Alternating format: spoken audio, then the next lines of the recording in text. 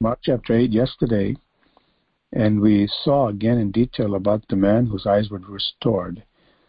And the Lord told him, don't go back into that town. Don't tell anyone in the town. And we know that town, along with Chorazin and some others, were actually denounced by the Lord because they did not believe in him. They weren't ready to accept him. Now comes a great revelation of the Redeemer. Now Jesus, we're in verse 27, Mark chapter 8, verse 27. I want to look at this, although I've read this many times, and many of you have read it many times.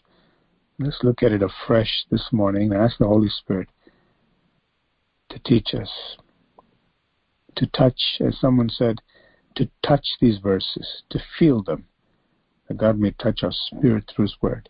Verse 27, Mark chapter 8, verse 27. Now, Jesus and His disciples went out to the towns of Caesarea Philippi. You can just tell by the name that it was very important, that particular area, to who? Caesar. And on the road he asked his disciples, saying to them, who do men say that I am? There are many people who they were looking to. If you'd ask the common person today, it's a big change from years ago, especially in the United States. Many, many people are part of a group called the nuns, not N-U-N-S, but N-O-N-E-S. They have no faith. They believe in themselves. It's a quick, ready way to fall into hell, to trust in oneself, because we're full of sin, everyone. But when we look to the Savior, our sins can be dealt with and we can be set free by the blood of Jesus. Well, a lot of people had opinions. They had an opinion about Jesus. Just like today, if you ask some people, a lot of people will say, well, Jesus, some would even dare to say, well, Jesus was, he's supposed to be the founder of Christianity, and he's supposed to be a great teacher. I don't know anything about him. There are people who will say that today. Or he is a legend. Even the people who don't believe in him, the people who are educated and have done the research, they can't but admit that Jesus was a historical figure. But that's not what the Lord Jesus is asking here, obviously. He's there in person. Nobody needs to prove the historicity of the existence of Jesus. But what he's asking is, do people know my identity? So they answered, John the Baptist. Some people today will say, well, we compare Jesus to Confucius, the great Chinese teacher. We compare him to Buddha. We compare him to other philosophers from the East or the West, or religious leaders or gurus. As one Indian man said, I think his name was the Maharishi Yogi.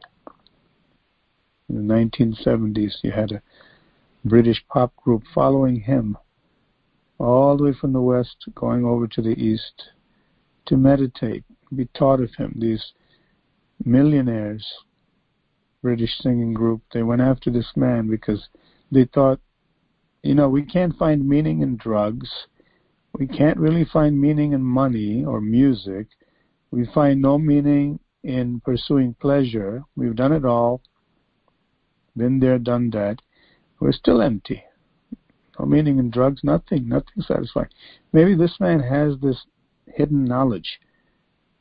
He said, come. When they went to spend time with him, they thought they were getting some deep revelation. They came away disappointed because it turned out that he was not only found to be adulterous with their own wives, they're coming to him to seek truth. But later on, he ended up saying, if you've seen me, you've seen Jesus? He said, I am Jesus.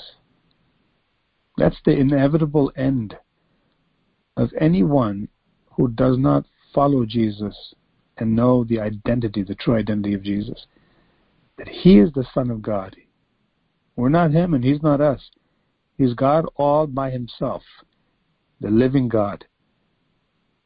Anyone who toys with the truth and begins to manipulate it, God said that person will have plagues upon their lives. They'll get into more delusion. The devil possessed them.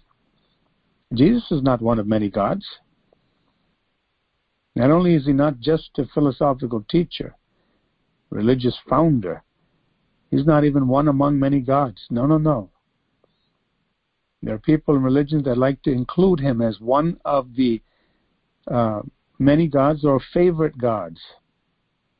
No such thing, because you find dire contradictions in other so-called gods. Many of them are at each other's throats, and the mortal, the human being who worships these gods, can never know. Am I under the favor of this god or that goddess? I don't know what's going on. All I know is I have to bring my sacrifices hoping that they won't lose their temper on me or do some mischief. Well, you might as well worship the devil if you have gods like that. And yet people worship such gods. They have no assurance that they are actually worshiping the living God or they are safe. There's no uniformity, there's no truth, there's only contradictions. But they inherit these things by tradition, conveniently packaged by Satan, and they're held in darkness. Jesus said to His disciples, "Who do men say that I am?" They answered, "John the Baptist." Herod thought that himself. But some say Elijah, that Old Testament prophet, a powerful prophet. And others, one of the prophets. In other words, they see Jesus as different. He's doing these miracles, He's speaking with authority, but they haven't come to understand that He is more than a prophet, more than John the Baptist himself, more than Elijah. He's the Son of God. God the Son, God in human form.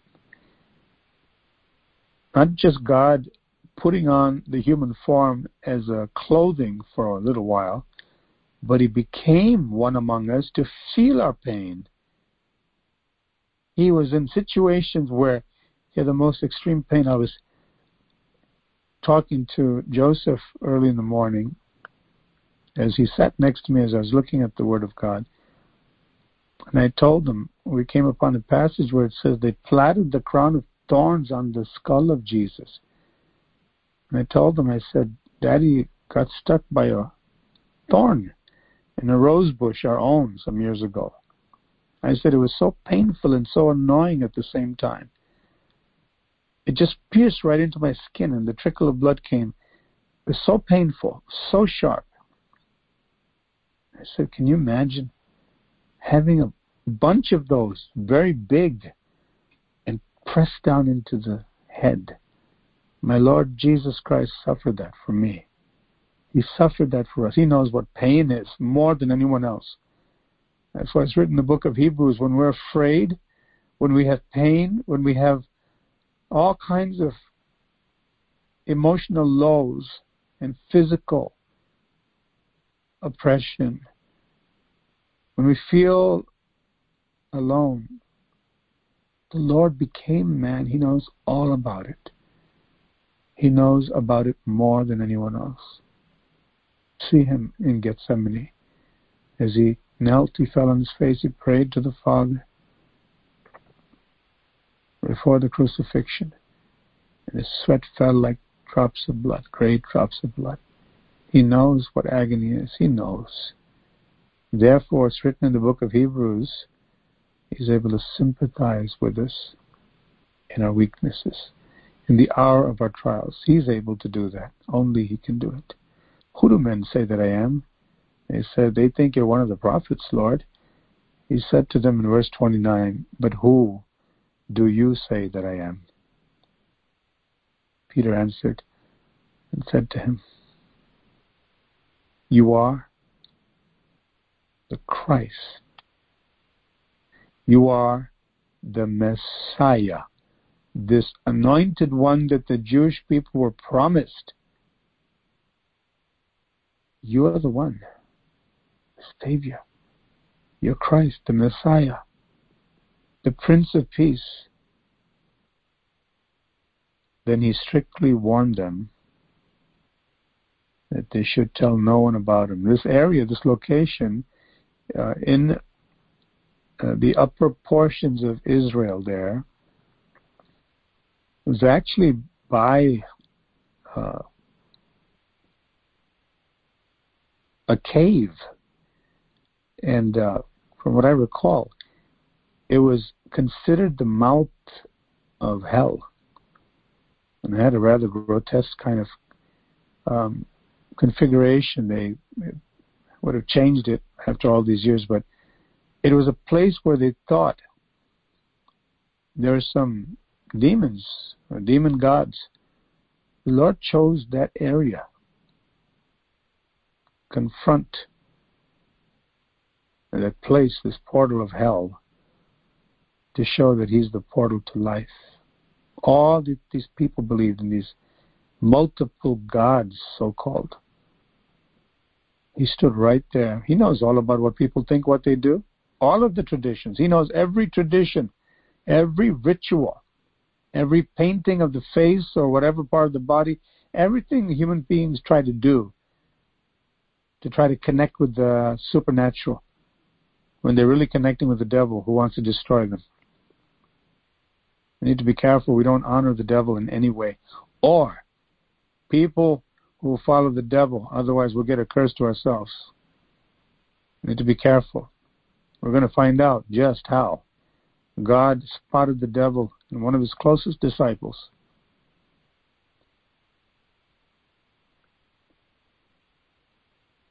The next section here, as I was looking at this earlier, I see in verses 27 to 30, there was the revelation that God gave to Peter of the Redeemer. Revelation of the Redeemer. Now in this next section, you see the Redeemer rebuke the robber. The revelation has come that Jesus is the Messiah. He's the Redeemer. He purchases us back to the Father, reconciles us, takes away the hostility that we have for God when we follow our own way through his blood on the cross. It's the only way we can be made clean to come to the Father. There's a revelation of the Redeemer. Now, he has to immediately rebuke this Redeemer, now revealed, has to rebuke the robber. We'll see what we mean as we read verse 31. And he began to teach them that the Son of Man must suffer many things. Yes, the Messiah, but did you know, according to the prophecy in Isaiah 53, some 700 years prior to this time where Jesus walked the earth, that Messiah, before the glory and the Messiah coming on the white horse with great victory, he has to be the suffering servant to pay for our sins. That was his mission. So he began to teach them, remind them, the Son of Man, as he called himself, must suffer many things. He's going to go through suffering, Peter, and be rejected by the elders. My disciples, they're going to all join against me. I'm telling you beforehand. The elders and chief priests and scribes. You know what they're going to do to me? They're going to kill me. And after 3 days, I'm going to rise again. How solemn, how passionately he would be telling them. He loved them. He's revealing the secret that the others didn't bother to want to know. The other people who read their Torah, the Pentateuch, the writings of the prophets, as a nation they missed the Messiah. And that's why they ended up joining with the Romans to kill him. The leaders He spoke this word openly. He told them all. Then Peter, as soon as he heard this, what? They're going to arrest my Savior, my Master, and they're going to kill him? Peter lost it. He took him aside and began to rebuke him. He started saying, and maybe his eyes were wide and his fists were clenched, and he physically brought Jesus to the side. He said, no, no, no, no, no, no. He said, never. He thought he was trying to talk sense into the God of all wisdom himself, to tell him this is not the way. No, no, no, no. But when he had turned around and looked at his disciples, he rebuked Peter. Now, we just mentioned that the Redeemer rebuked the robber. Is Peter the robber? No. The robber is the person speaking through Peter. Did you know that even through people who are coming close to God, people who are walking with God, if we're not careful, we can become a mouthpiece for Satan. Why and how can that happen? If we don't receive God's truth, we can become an easy target for the enemy and speak a lie. We can speak something that is contrary to God's will and His way. It's a danger. Peter rejected what the Lord said right there. Now, he's the one that stepped up. He usually is the one that steps up to claim his allegiance to the Lord, and he had a revelation from the Father. Beautiful things happened for Peter. But all of a sudden, he starts talking the devil talk, saying that, no, you can't go to the cross. Can we say that Peter didn't love him? No, he did. He did. He loved the Lord very, very much. But he was dull many times.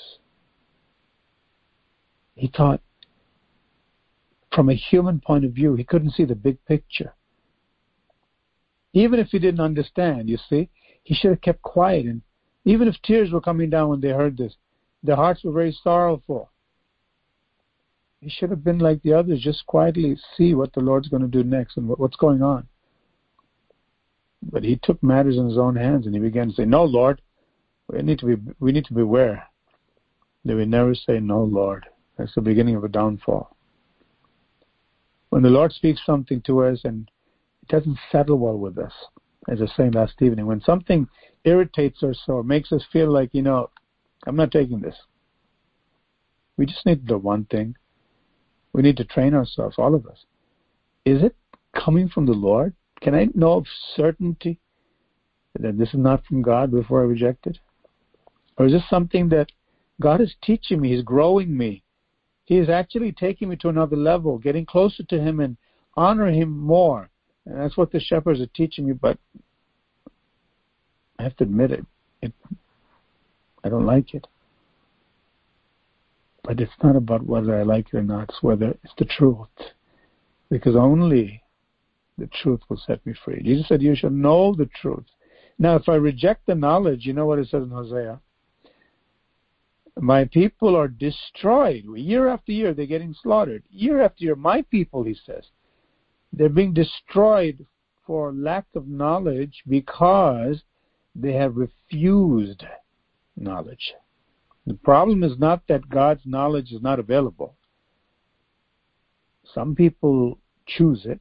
Some people refuse it. That makes all the difference. Peter, at this point, he just outrightly refused what Jesus said. The Lord is saying, this is what is going to happen. Peter said, no way. He said, Lord, I'm telling you. He started rebuking him. Jesus turned around and rebuked Peter. He said, what's wrong with you? Get behind me, Satan, for you are not mindful of the things of God, but the things of men. He knew what was wrong with him. But I was emphasizing how the rebuke came back on Peter. He tried to rebuke the Lord.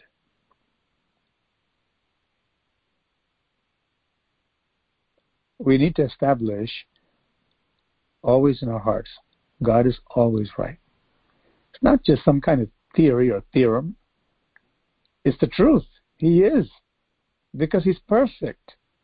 That's who He is. We can't deny that. Just like the sun, it's so bright, it's so big, and it's so powerful with its cosmic rays of heat. It's a fact. Whether I agree with it or not, that fact doesn't change the fact. It doesn't alter that truth. God's nature is that He is light, and in Him there's no darkness at all. That's how He revealed Himself. And God says God is love. He's the truth. He's the light.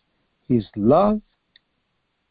How can you argue with the truth, with the light, and with love? But Peter, just like when he was on the water, he was walking momentarily on the water because he had the boldness while he was in the boat. When they saw him walk, Jesus that is, on the water, they were terrified. They thought it was a ghost. And Peter stepped up and said, Lord, if it's really you, tell me to come out there on the water. I know I can trust you, Lord. I want to make sure, I want to verify that it's you. Why don't you tell me to come on the water? Lord says, come on. Steps out. The man is walking on water. And then the winds and the waves, the chaos started. Peter took his eyes off of the Lord. For that moment, he began to immediately sink. That's what happens. And Peter, it happened to him here. You see, he heard things that disturbed him, like the wind and the waves. He took his eyes off the Lord. He looked at what he thought about it. It's a danger. Anytime we take our eyes off the Lord and we look at ourselves and start thinking what I think, or what the devil tries to make us think, you know what can come in? Fear. And the humanistic type of love. What is this humanistic love? It's a love that cares about self-protection, physical comfort, and man's way. Seems so nice. It's dead wrong. Because God's way is the way of the cross. These sections here in the brief narrative, and the rest of the chapter 8 of Mark, is placed in order by the Holy Spirit on purpose. We talked about these, these verses here about the revelation of the Redeemer, and now the Lord rebukes the robber, the devil, who's trying to do what? Rob all humanity. This sly, mischievous, wicked spirit, Satan, wants to rob not only Peter or the disciples, but all of humanity of what? Of the only way to heaven, Jesus Christ. If the Lord Jesus did not suffer, didn't get crucified, didn't die for our sins, nobody would have any way out of this mess that we're in. Nobody. No one. We would all go to hell. He tried to make Peter step up. And who's Peter? He's one of the closest to Jesus. Satan trying to persuade Jesus through somebody who really loves him, saying that you can't do this, you can't do this, you can't do this, you better not do this.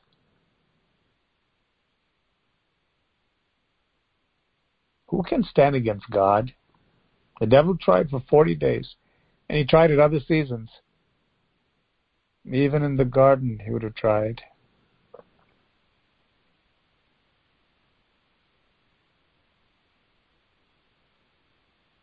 He couldn't stop the Lord. Who can stop the Lord? But you see, in his humanity, as Jesus became the God-man, he had opportunity. If he wanted to say, I'm not going through with this, he could have. But it's written that he willingly gave himself. He said, nobody takes my life from me. I lay it down as an offering. Hence Ephesians 5:1. He offered himself as a sacrifice, sweet-smelling aroma to God, pleasant accepted sacrifice on behalf of all humanity. Lord rebuked the robber. He said, "Get behind me, Satan. You're the one who's speaking through Peter. Peter, let his guard down. Here you are speaking, snake." He said, "Get out of here, for you are not mindful of the things of God, but the things of men." Notice how it's written here that he rebuked Peter, saying, "Get behind me, Satan." Is Peter Satan? Is Satan Peter? No. But Satan found a mouthpiece. And so it is today. All of us, every one of us in the church, every one in your family, we ought all to speak the same thing, as Paul writes to the Philippians. Be of the same mind, as he writes in the Ephesians by the Holy Spirit. Be one in that love and the truth. What is the same thing we should speak? God's word, God's truth. When we hear something from the Lord that doesn't settle well with us, there's a problem within us, not with the Lord. We need to come to that conclusion every time. And say, "Lord, I'm not going to throw a tantrum. I'm not going to withdraw. I'm not going to go hide. I'm going to stay here and eat the medicine if I need to, because I know you give the medicine to me so I can get well. Something's wrong over here. I want to grow, Lord. I'm not going to fight with you anymore. I'm not going to fight with my pastors anymore. I'm not going to fight with my brothers and sisters. Let them tell me if there's something wrong. I'm going to humble myself." That's the beginning of true learning. We need to humble ourselves. But he rebuked Peter, saying, "Get behind me, Satan." Because Peter was the physical vehicle that the Satan suddenly found an opportunity. You see, he was dull. Otherwise, he wouldn't say this. Even though he loved the Lord Jesus, he would have known that I can't question the Lord. Maybe I don't understand this, but I have to go with the flow because he's God, not me. How can I ever think of rebuking him? Doesn't he know about pain and suffering? Doesn't he know what is up ahead? Didn't I just wonder with the rest of the disciples when the terrific storm was raging on the Sea of Galilee? And the water was just coming in. We're about to die. He just gets up from his sleep. When we woke him up with great panic, he said to the storm, the wind and the waves, all of this chaos, death staring at them in the face, he said, "Be quiet." All of a sudden, everything died down. He said, "What kind of man is this, that even the winds and the waves," no fisherman, no captain of any boat or ship, nobody could control the wind and the waves. You're just at their mercy of these natural forces. The best you can do is try to use your sense, and even then, the best navigators, the best equipment, the most experienced seamen, who could ever guarantee there's not a rock over there, there's not an iceberg there? You see in the book of Acts, the boat was dashed into pieces, and you had people who were experienced on that voyage. And it took God working through the Apostle Paul to prophesy and to bring relief when the boat was broken into pieces. He told them exactly what to do to save themselves. He said, "The angel of the Lord came to me." He said, "Everybody's going to live. Yeah, there's going to be disaster, but you listen to me." Because God was speaking through Paul. But Peter remembered. He should have remembered. Last time we had chaos, Lord, you're the only one who had the answer. Many times, Lord, when we had a lack of bread, Lord, every time we were at our wits' end, you always came through with the solution. You are the answer. He should have come to that conclusion. I won't question Jesus, because he knows a lot more than me, and he's God Almighty. He has power. He's the Messiah. Didn't he just say that? We can confess, oh, Jesus is good. Jesus is Lord, and then when we get into a situation where we don't understand even His Word, we may start to try to find fault with Him. We need to be careful. Some would say that human nature is actually Satan nature. Because the devil is the one who will try to do what? Like in the Garden of Eden. Sow seeds of doubt.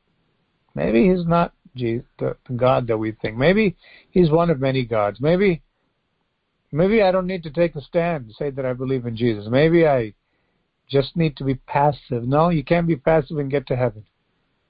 The faith has to be active. It has to demonstrate that I'm loyal to Jesus Christ. There's no other God. Otherwise, we'll never make it to heaven. The alternative is hell.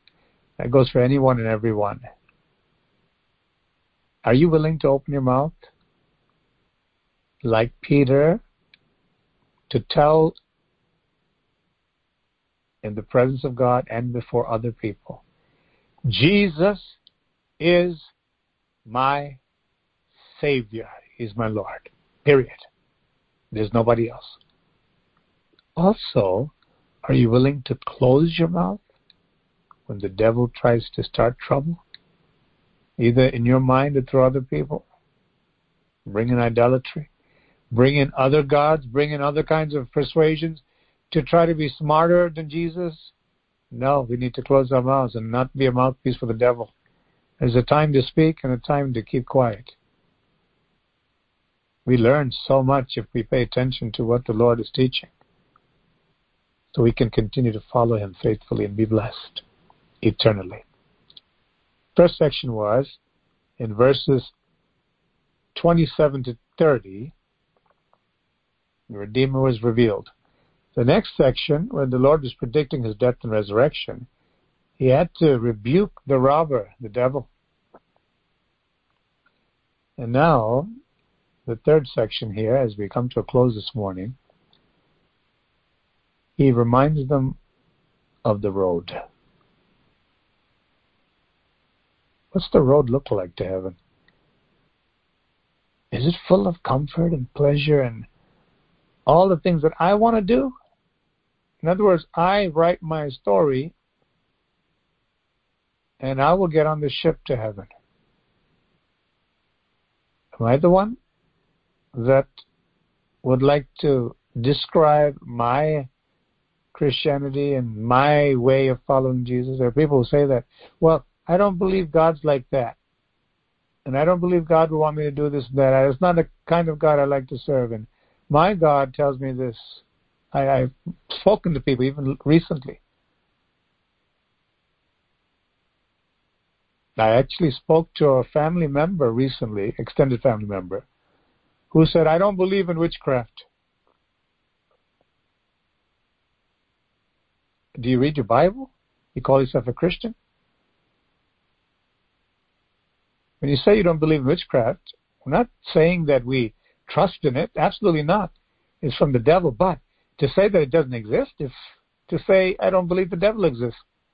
No wonder the life is empty and without meaning, and there's so much twisting in the thinking. Twisted thinking. There's no assurance. There's no understanding of the Holy Spirit. Nothing. It's a dead religion. And they like to call themselves Christians. Oh, yes, there'll be many people. We ought to pray for them, Lord. If you have relatives that don't know Jesus Christ as the Lord and Savior, we need to pray. They're under the domination of the devil. They may be smart. They may be all kinds of things that we can admire, but they're absolutely zero. They don't have Jesus. And we'll see what the Lord says about that right here. When He had called the people to Himself, with His disciples also, now the crowd with His followers, the disciples, He said to them, whoever desires to come after me, let him deny himself. Stop trying to follow your own heart. That's what the world teaches. Follow your heart. You have to do what's right for you. According to whose estimation? Yours, of course. And the children are taught that in the school system and in society. You can be whatever you want to be. You want to go and be an entrepreneur and live for money, worship money as your God? Go ahead. You can do it. All you have to do is put your mind to it. You want to be a vulgar so-called star in Hollywood? Go ahead. You can do it. Dream big. You want to be a person who reads all the books on how to make friends and how to be a success, how to have the most friends. You want to be a people pleaser? You can do it. You can be whatever you want to be. Where's God's will in this? Why? You're your own God. All you need is some capital. You need some money. You need access to education. You need the right opportunities at the right time, and you can do it. The whole world will love you. You can write your story in a lot of different columns in newspapers and magazines, and they can make a movie, documentary about your life. And then all of you will go to hell together because you served yourself, not the living God. The first step to come after Jesus, truly be his disciple, is to deny myself, to say, Lord, now that I'm a Christian, or now that I want to follow you, I've settled on this truth that you are who you say you are. Now, the next question is, what is your plan, Lord? What is your will? You're the Creator. You're the Redeemer. Show me. The Redeemer is revealed. The robber is rebuked. Now, the road to heaven is revealed. He reminds them of this road. You see the connection? What the devil came to rebuke Jesus with through Peter, the person he really loved and close to him. The devil will try to do that. He'll take people close to you to do what? To derail you from the path of the cross, which is the only way to heaven. There's no other way. Because Jesus, he told Philip, Philip, have I been so long with you that you still don't know who I am? Don't you realize if you've seen me, you've seen God? You've seen the Father? Because Philip said, we don't know the way. Or Thomas said, we don't know the way. How can we know the way? And Jesus had to say, I am the way. I am the truth. I am the life. Don't you understand? Nobody gets to heaven. Nobody goes to the Father except by me. And he teaches again right here. This is the way. What the devil tried to take me off of, that path, that's the same path for you. Not the same cross. We can't bear Jesus' cross. As you heard many times, Pastor Herbert teach. We can't. But we each have a cross to bear. Before we can even think of bearing that cross on that path to glory, the only road to glory, as Jesus was on the path, now he calls the crowd together with the disciples. He says, let me give you a lesson out of this. Whoever desires to come after me. Can you see him looking around at the crowd and his disciples? Let me tell you finally. Whoever desires to come after me, whoever wants to follow me, really follow me, let him first deny himself and take up his cross and follow me. You want to come after me? You want to see the road that I'm on? The only road to glory, the only road to heaven? There's going to be suffering involved. Not the common suffering. Everybody gets a cold and everybody, as children, may scrape our knees on the ground. We run, we fall. Everybody may get affected by the economy, by the weather, by hurricanes. We're all under different common human afflictions and trials. That's not what he's talking about. He's talking about when you choose to take a stand for me, as Peter opened his mouth and said, you are the Christ, and then go against Christ. He says, Peter, you, the other disciples, and the whole crowd, let me tell you, if you want to follow me on your own terms, even try to protect me from the path that the Father has shown me that I must take, you can't follow me. But if you make up your mind that I am who I say I am. God in the flesh. And the path, I tell you, is not going to be easy, but it's well worth it. You have to be willing to renounce, give up your own comfortable path and say, Lord, if you take me to the desert, I will go. If you take me to the garden, I will go. If you take me to the palace, I will go. If you take me through the river, I will go. I will go. I will go. I'll say with a passion in my heart, Lord, I hear what you're saying. I'm going to take the hard way, the right way. The easy way, many people go into that way. Broad and wide is the road that leads to destruction. Be whatever you want to be. Do whatever you want to do. It'll be great. We're all for it. Millions and billions will go down the Broadway to hell. But the way to life is a constricted, restricted path, Jesus said. It's a narrow way, and only a few find that path. That's the only way that goes to life, to heaven. And Jesus said, I'm the path. My path, I'm going to be rejected of the scribes and the elders. They're going to cause me to suffer, and I'm going to be killed, but on the third day I'll rise. I will have paid the price for humanity's deliverance, that every person on the face of the earth who was ever born, whether they're Jewish or non-Jewish, Gentiles, no matter what part of the world they're from, what skin color, what creed, whatever they were raised in, whatever tradition, whatever religion, I'm opening a door for every person on the face of the earth to be able to come to heaven, to be with me forever, by having their sins forgiven.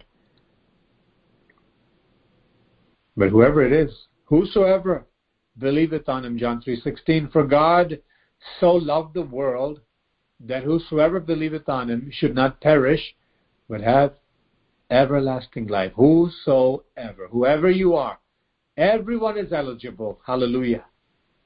If you're a member of the human race, you're eligible to come to the foot of the cross and say, Lord, I need you. Save me, Lord. And I will follow you. The Lord says, you want to follow me? Here are the conditions. You have to first deal with yourself. You can't follow me and have your selfish ways. You can't follow me and oppress other people. You can't follow me and put down other people. You can't follow me trying to play your own God, be your own God. You can't follow me and say, well, I'll turn on and turn off whenever I feel like. No. What will happen to somebody who goes into the army like that? Whether they get drafted or voluntarily sign up. Okay, day one, we're going to take you to this camp. Everybody ready? Right there, day one. I don't think I like this. Could you put me back on the bus? Or after the first week, I don't like this idea of getting up in the morning and having this man yell at me. What would society say of such a person? Not just a weakling, a weak-minded person, totally lost in his own world,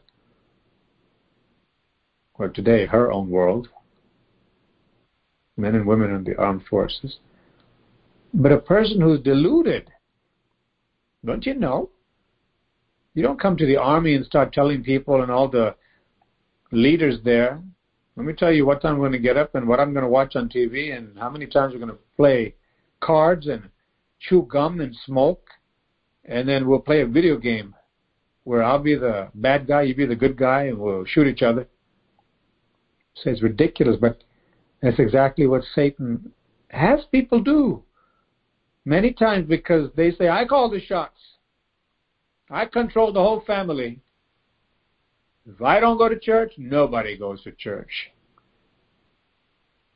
If I don't like what the pastor's saying, guess what? I'll tell my people, don't listen to him or her. That's a witchcraft spirit right there. That's from the devil. The Lord says, you're going to follow me truly? You're going to come to heaven? Stop following yourself. Deny yourself. Don't go with what you feel, but go with what I say.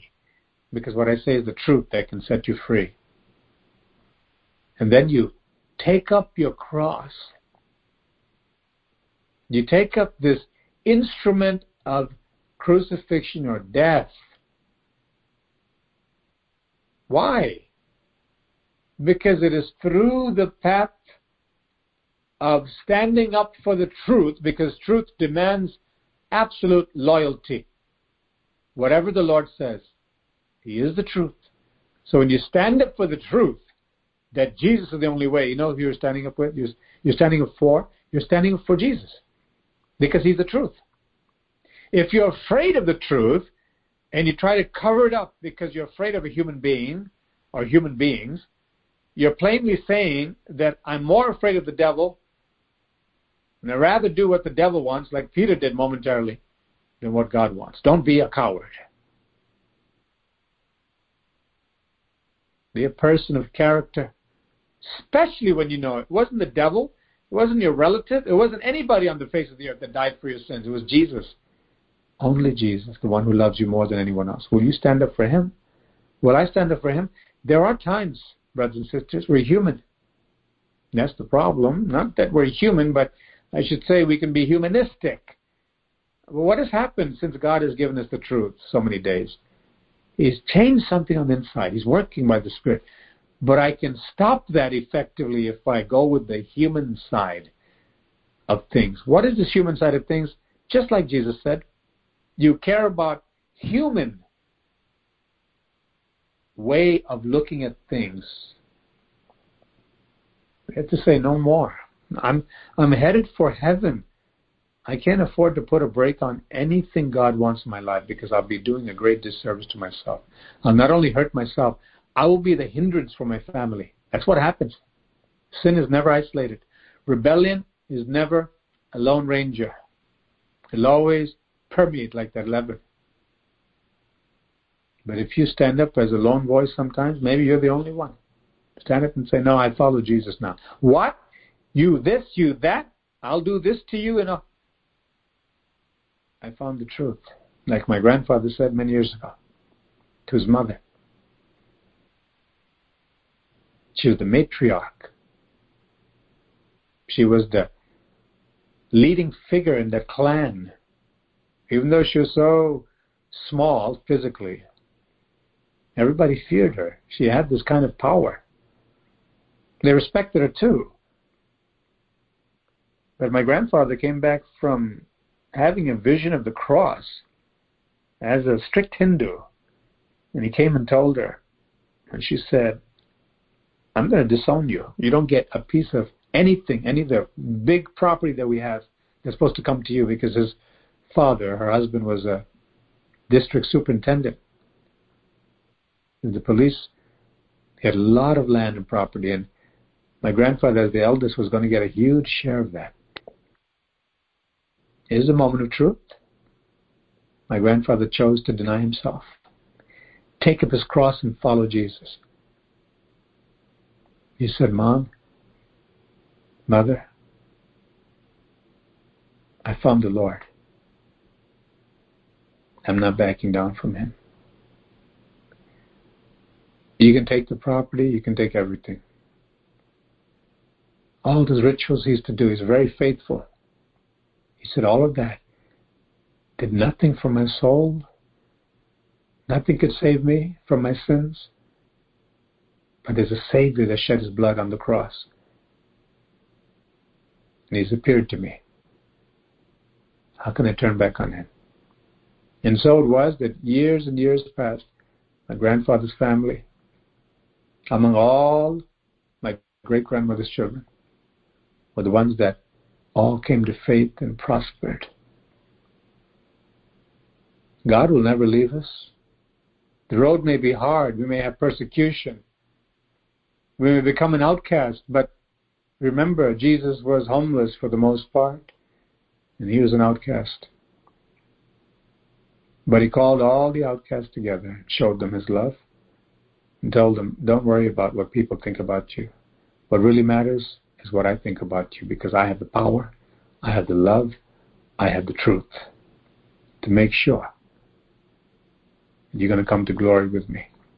That thief on the cross said, please forgive me. Oh, he was convicted, he was indicted, he was convicted, he was being punished. The other man started to badmouth Jesus, and this thief on the other side, being crucified, said to him, how can you say such things? Don't do it. We suffered for our crimes. This man has done nothing to deserve his punishment. Jesus died for us, not for himself. For my sin, for your sins. And he told the Lord, will you remember me, Lord? Remember me. And immediately this great, gracious Lamb of God was dying for our sins. He loved so much that in the midst of his greatest trial and pain, he thought about this man. And immediately he said, I tell you the truth. I can only imagine, the breath was so difficult, the breathing was so difficult. It's a horrible situation. It said that they had to push themselves up, people crucified, just barely, with enough of a jolt upward from the painful feet, try to get some air in. At that he spoke. Said, truly I tell you, today you'll be with me in paradise. Instantly forgave him. Who's ever loved like that? Nobody, no one. There's a cross involved. The Lord says, if anyone wants to follow me, they've found the way attractive. What's attractive about it? Eternal life. Everything I need is found in Jesus. That's attractive. The path is going to demand everything from me. A true disciple will say, Lord, I'm yours. You teach me what to say. Holy Spirit, you show me what to do. He said, follow me. 4, whoever desires to save his life, he wants to protect, I want to be comfortable, I want to be good with this person, that person, I want to be, a friendly person. We can't be a friendly person and make it to heaven, because the truth will cause us to stand on Jesus' side, and whoever is of the devil, they'll be hostile to Jesus, hence they'll be hostile to us. That's how it is. If there's such a thing as guilt by association, there's innocence also by association. Because we're on the side of the truth of Jesus, we will face hostility, but do we understand that the path is not easy? For God will test our character, our loyalty. He will see whether what we say with our mouths or what we have been exposed to with the truth has really come in and made a home within us, that we have held fast to his truth. We're loyal to him. We are showing our love to him. I'm not afraid of the devil. I'm not afraid of man. I'm not afraid of anyone. I fear the living God. I can't be bought with money. I can't be persuaded with pleasure or comfortability or with friendships. Oh, take the whole world, but give me Jesus. Oh, take the whole world, but give me Jesus. Oh, take the whole world. I don't want it. Just give me Jesus. No turning back. No turning back. For I have decided to follow Jesus. I have decided to follow Jesus no matter what happens. I have decided to follow Jesus No turning back, no turning back. For whoever desires to save his life will end up losing it. But whoever loses his life for my sake and the gospel's, the truth about me, will save it. Jesus is saying plainly, if you stand up and confess me before people that you're my follower, whatever they want to do to you, you will not back down because you love me, you know my love is in you, and I've guaranteed that you'll come to heaven with me. He said, I'll do what I told you. But if you're shy about it, you're afraid of people, and you don't want to step up and open your mouth and say, I am a Christ follower. He's the Savior of the world. Not many people, one person, Jesus Christ. If you're afraid to do that, God will say, I'll be ashamed of you on Judgment Day. I'm not going to confess your name to the Father because you backed out. Because the Bible says, God says, my soul has no pleasure in the one who draws back. Isn't that right? What if two people get married and one says, I don't think it's going to work anymore. One fine morning and get up. It's been 1 year, 2 years, 10 years, got married. Some people, unfortunately, 30 years. And one day they say, you know what, I don't love you anymore. Just pierce the heart of the other person and then walk out. Is that acceptable? No. Why should we think that God should accept us into heaven to live with Him in His house if we're afraid to confess that we're married to Him? We love Him. For what will it profit a man if he gains the whole world? He can have it all, but ends up losing his soul. The person is gone forever in exchange for a few trinkets, these passing pleasures and this foolish fool's gold, as they say. A paper mache crown to wear for a few years and feel that they're all that. I have friends, I have money, I have technology, I can do whatever I want. It's like the pig fattened up for the slaughter. Eat all you want, feel really good about yourself, and get that sugar high and this high, and be with all the other pigs, and hey, we can roll in the mud. Isn't it wonderful? Guess what? Next comes the slaughter, separation. That's what the devil's doing successfully every single day. He's persuaded people, go ahead, follow your heart, pursue your dreams, and then come to me and burn forever. It's a short time. Within the short time, we can determine our destiny. If we follow Jesus and do what He says, for what will it profit a man if he gains the whole world and loses his soul, his own soul? Or what will a man give in exchange for a soul? Can you bargain? Lord, I'd like to have my soul back. I know I lived for me, and I didn't bother to open my mouth that I belong to you. But right now I see it's the 11th hour, and judgment is about to happen. Can I make up for it, Lord? Is there a makeup quiz? Is there a makeup examination? Can we do something to work it out? It's too late. Today's the day.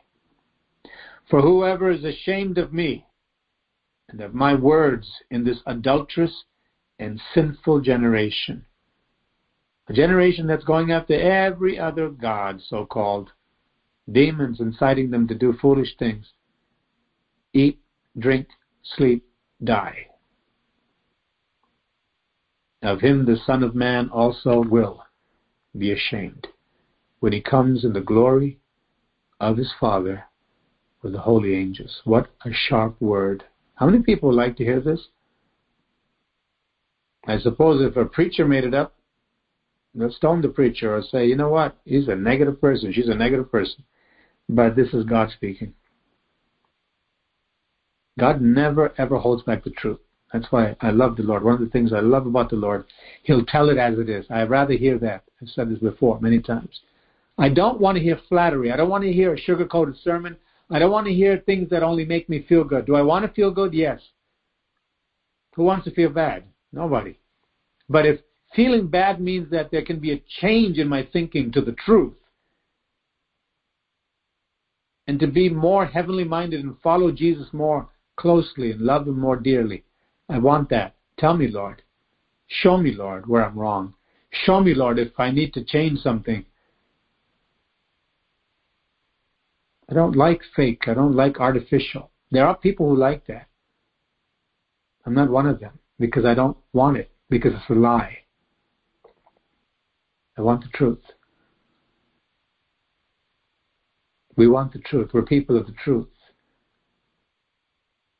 We want Jesus to show us everything that we need to know. To have a successful, is it going to be hard? Yes. But it's going to be successful and victorious. I want to make it through the narrow gate. Only a few find it, Jesus said. We have to do our part. And we won't miss it. We'll be able to go through life with no regrets because Jesus would have redeemed the past. Because every step we're taking is very deliberate, very deliberate. We're alert and attuned to what God has for us. We're able to seize the opportunities. We're able, when we're given a choice, not to go with a humanistic position. You know, what will the family think? What will I think? How I feel? No. What is good for my soul and for the souls of my family? That's what I'm going with. I'll begin to grow and mature, and God will give me more discernment. And I'll be able to see more things of heaven clearly. And I will please my Father so much. God will use me as a very bright light before we go to be with him. This is what we want. The Redeemer is revealed. The robber is rebuked. And the clear road to life is revealed as well.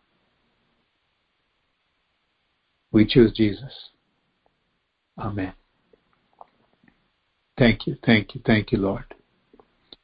Oh, Jesus, thank you. Oh, how I love Jesus. Oh, how I love Jesus. Oh, how I love Jesus. Because he first loved me. Thank you, Jesus. Oh, my Jesus, you're the sunshine of our lives. You're the sweet aroma in our lives. We have tasted and seen that the Lord is good. Oh, my Savior, strengthen our character to be loyal to you to the very end. That our lives may make a difference, Lord, in this dark, deceived, holiday spirit world that keeps dying with every celebration. Every celebration plunges society into a deeper hole, a deeper death.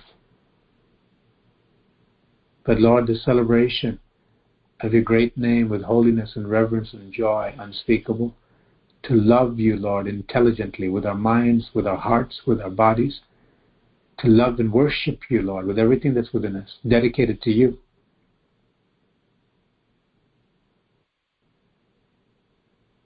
Recharges us. Because when we're in your presence and you're well pleased with us, when your blood covers us, Lord, and your spirit gives us joy, supernatural strength comes into us. We're able not only to continue any difficult path for your glorious name's sake, Lord, we're able to run and even fly like an eagle to greater heights. You said, even the youths shall faint and be weary. The young men shall utterly fall, but they that wait upon the Lord, they shall renew their strength. They shall mount up with wings as eagles. They shall run and not grow weary. They shall walk and not faint. Thank you, Jesus, for teaching us in these passages in Mark 8 who you are, what the enemy tries to do to rob us from your blessing, and how we can readjust ourselves to follow that singular, narrow road that leads to life. Thank you for laying it out so clearly, Father. Thank you for showing us by example, Lord, how to face any difficulty through your power and how to escape the deception from the devil. Every time we want to go forward, Lord, and to identify the culprits through the devil that tries to rob us year after year of blessing. Help us to say no more. I'm going all the way with Jesus, and this is what it looks like. I'm going to be in His presence. I'm going this way. Whoever wants to follow me in the path of Jesus, come. If you don't, I'm not coming the other way. Thank you, Jesus. Thank you, Lord. We praise you, magnify your healing virtue, your stripes, O Lord, to lift every brother, every sister, every situation, O Father. Manifest your wonder today, I pray, in Jesus' mighty name. Amen. Praise Jesus.